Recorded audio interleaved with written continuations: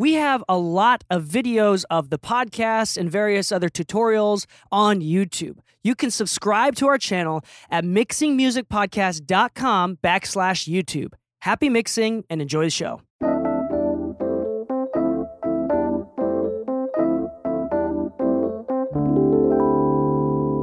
One, two, three. Hello and welcome back to the Mixing Music Podcast. I'm your host DK, and today we're talking about something that is very important, especially if you're trying to run a studio or a business, working with other people. This is the idea of communication and setting expectations. One of the things that I get asked a lot is, DK, how do you not get burned, or how do you not wear out the artist or whatever? So the idea is making sure that all the communication is taken care of beforehand. What is this kind of mix that they're going for? What is the reference songs that they're wanting you to listen to before you start mixing? Now, there's a lot of different things that we can go about through this, but the big point is making sure that that communication happens beforehand. Leslie Brathwaite, when I went to mix with the Masters with him, he told us the idea that when he was working with Cardi B, Cardi listened to one of his mixes, and she said it made him feel dizzy. Now, Leslie had no idea what it meant, so he tried a few different things, and one of the things that he tried was turning off, on one of her like ad-libs or something like that, a panning plugin that panned it left and right, and he turned that off and sent it back as a new mix, and she said, that's perfect. It doesn't make me dizzy anymore. So it's this idea of sometimes our job is to kind of translate what the artist or producer is saying. Sometimes they say, put it back further into the mix. Now, that one's a lot more easier to understand, but it's this idea of what are their expectations? What were they wanting beforehand? If they say, "What I want a Jimi Hendrix sounding record versus a Drake sounding record," those are two totally different mix styles, right? And so having that conversation beforehand, as well as understanding what they're saying during the revisions, or when they say, I want it to sound more blue, it's the engineer's job to interpret what does that mean. Like for a producer, they might say, a producer and artist might say, no, I want it to sound like it's in a big rock venue. It's a big venue, or like at a stadium. What does that mean? Is that effects? Is that compression? Is that EQ? How do you translate their emotional response into a technical thing that generates a specific emotional response?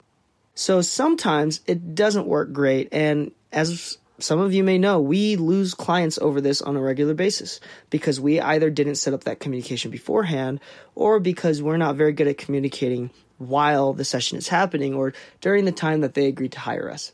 I had one of my friends reach out to me and say that their client that they've mixed a few songs for all of a sudden didn't like their new mix, like totally just didn't like it. And that's because sometimes when you send out your previous mixes, obviously is good, but sometimes there's a fine line between a producer and a mix engineer. Sometimes the artist does not want the mix engineer to do anything production. Don't cut out the beat, don't add anything, don't do anything. And that's only sometimes. Most of the time it's okay if the mix engineer does just a touch of production or anything creative that's beyond just EQ, compression, saturation, blah, blah, blah, whatever, right? Just beyond the tone, the sonic character.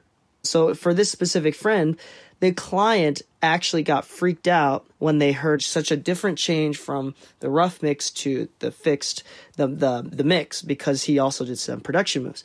And this is not just one specific friend. This happens to me. This happens to a lot of people around. So that's also part of the communication, making sure that you understand what your job is, what the expectation is.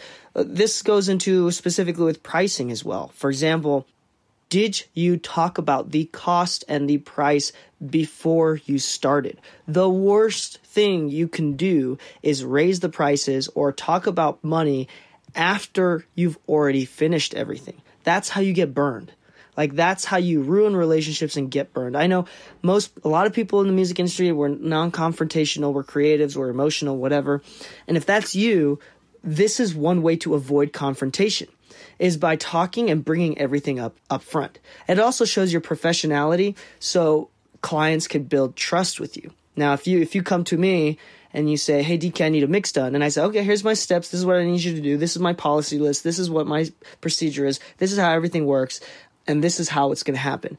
This is how my revisions are. This is everything. This is the price, right? Versus the other person that says, hey, yeah, I'll mix your stuff down. We can talk about prices later. I've never really done this before, so you could just email me the tracks and whatever, right? I'm going to be a lot more trusted in this scenario. Trust goes a long way. Again, as we've talked about in previous episodes, trust is one of the big factors as a mix engineer. It's not just the tone, but do they trust that you put in 100% and that this is a quality tone, a quality sound, right? Unfortunately, I have to say, like, for the most part, artists can't tell between a super duper $1 million mix versus a $50 mix. Like, they can't really tell. Like, it's a matter of trust. Do I trust that you will give me a $1 million mix? And maybe we can do a whole nother episode about this, about being the right price, right? So if someone does it for free or for really cheap, they might not see the value no matter how good it is, just because of the way it's priced. I have a producer that works out of my studio, and we talk about that often. But the idea is, again, making sure all communications are done beforehand, as well as understanding what they're going for. Now, this could be a business thing, and as we talked about with the prices and whatnot, but it's also a matter of what are they going for? Trying to understand what they do. I have a producer friend of mine. He's a producer, not a mix engineer, although he does mix and does well. One of the things that he does before he works with a new client, always, 100% of the time, from what I understand, is that he'll take them out to lunch or to dinner and just talk to them. What are your favorite artists? What do you want your music to sound like? What are your goals with your career? What is the sound that you want to go for? These are all things that the producer friend of mine asks the client before they start working. And that sets them both up for success. It sets him up to make sure that he knows exactly what the client wants and what the client is envisioning. And it lets the client know that the producer cares, that the producer is going to try, and it's going to build the trust.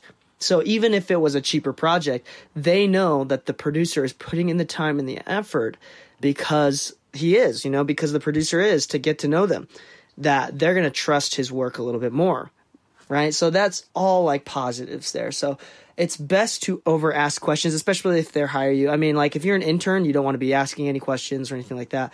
But if they're paying for you, it's best to over communicate and try to understand exactly what is going on, everything that's happening, all the revisions and what changes they're being made, like everything. It's best to communicate than to not, right? And lastly, the last thing is, this is something that Leslie taught me that I really agree with, and I've held true to this, and I do not do anything without this. So you'll notice on my website, if you ever go to my website, it has my phone number, but it says text only.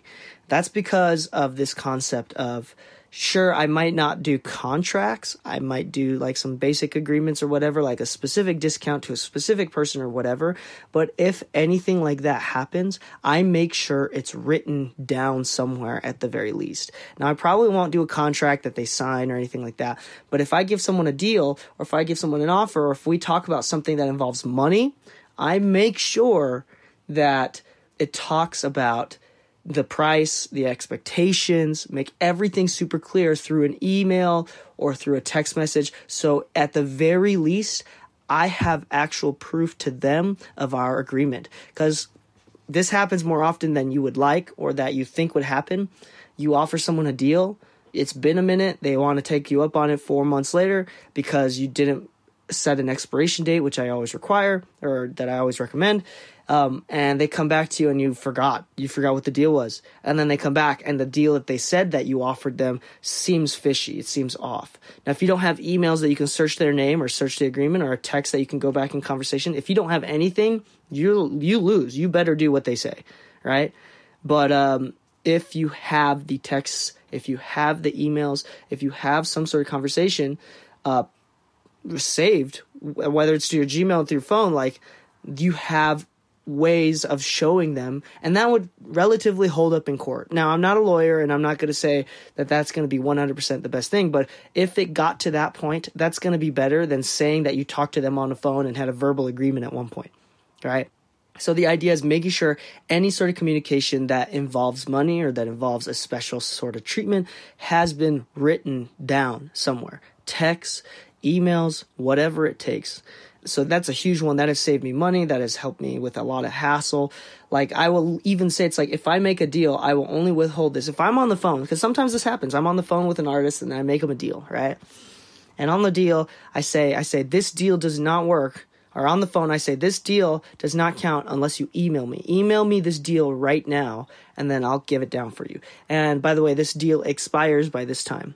All right. So if you set expectation dates, put in real expectations, some clauses, maybe like, hey, like this only counts if you do this many, whatever. All that communication must be written down, whether they send it to you, which is always my best recommendation, or you send it to them, or both, whatever, right? So just confirming. And that will help you stay healthy as a business. It'll help you be trustworthy and have that reputation of being trustworthy. Because to be honest, I know a lot of studios that do this where you pay hourly, but then you go out to lunch because the engineer says, I'm hungry, I want to eat lunch. And then they charge for the hour they go out to eat lunch. That doesn't make sense to me. That you just lost clients. Like, they're not going to be happy, right? Now, to be fair, like, everything that you do, it's got to be clear. Like, you can do that if in your policies it says we will go out to lunch from 12 to 1 p.m. And if you schedule between 12 to 1 p.m., then I will be charging you for that lunch hour. If that is absolutely clear and it's talked about beforehand, then it's okay. But you can't be changing prices or doing some shady stuff like that on the fly or afterwards. No, like, that's how you lose a business. You got to make sure you don't get burned, and you got to make sure that they don't feel like they got burned. Even if you didn't intend to burn them, you got to make sure that they never feel that way, which is actually very, very important. So on that note, that's something that I've been thinking about this week, and a few people have brought up to me, and I've talked about it a few times. So hopefully that helps you. I have been burned so many times in the many years that I've been doing this, and so I hope that I can answer your questions. You can ask me any questions through Instagram at DEEKEI Mixes, DK Mixes.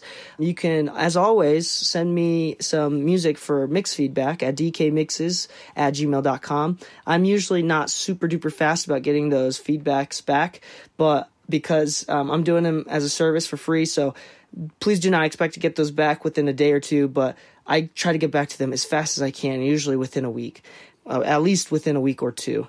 Thanks for being patient with me there. And as always, I have a YouTube channel, free online courses, free PDFs. You can find them from links.dkmixes.com. And I have online courses right now. I have a vocal mixing course and a mixing a 2-track for your hip-hop music course. This is actually a very important one that has been requested a lot. So please go to links.dkmixes.com if you're interested in that. Thank you, everyone, for listening. Happy mixing, and stay saucy, my friends. 1, 2, 3.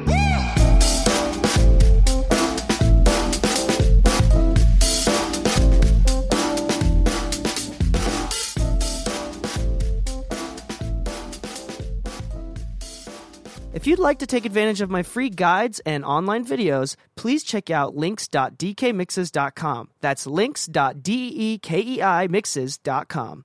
Hey, what up? It's DK. Thank you so much for listening to the Mixing Music Podcast. I just want to do a quick plug. Did you know that I write kids' books? If you have children, nieces, nephews, I have books that are totally available for free or $10 on Amazon for physical copies. You can go to mixingmusicpodcast.com/kidsbooks to get access and learn more about that. Thank you for all of your support. Now let's get back to the show.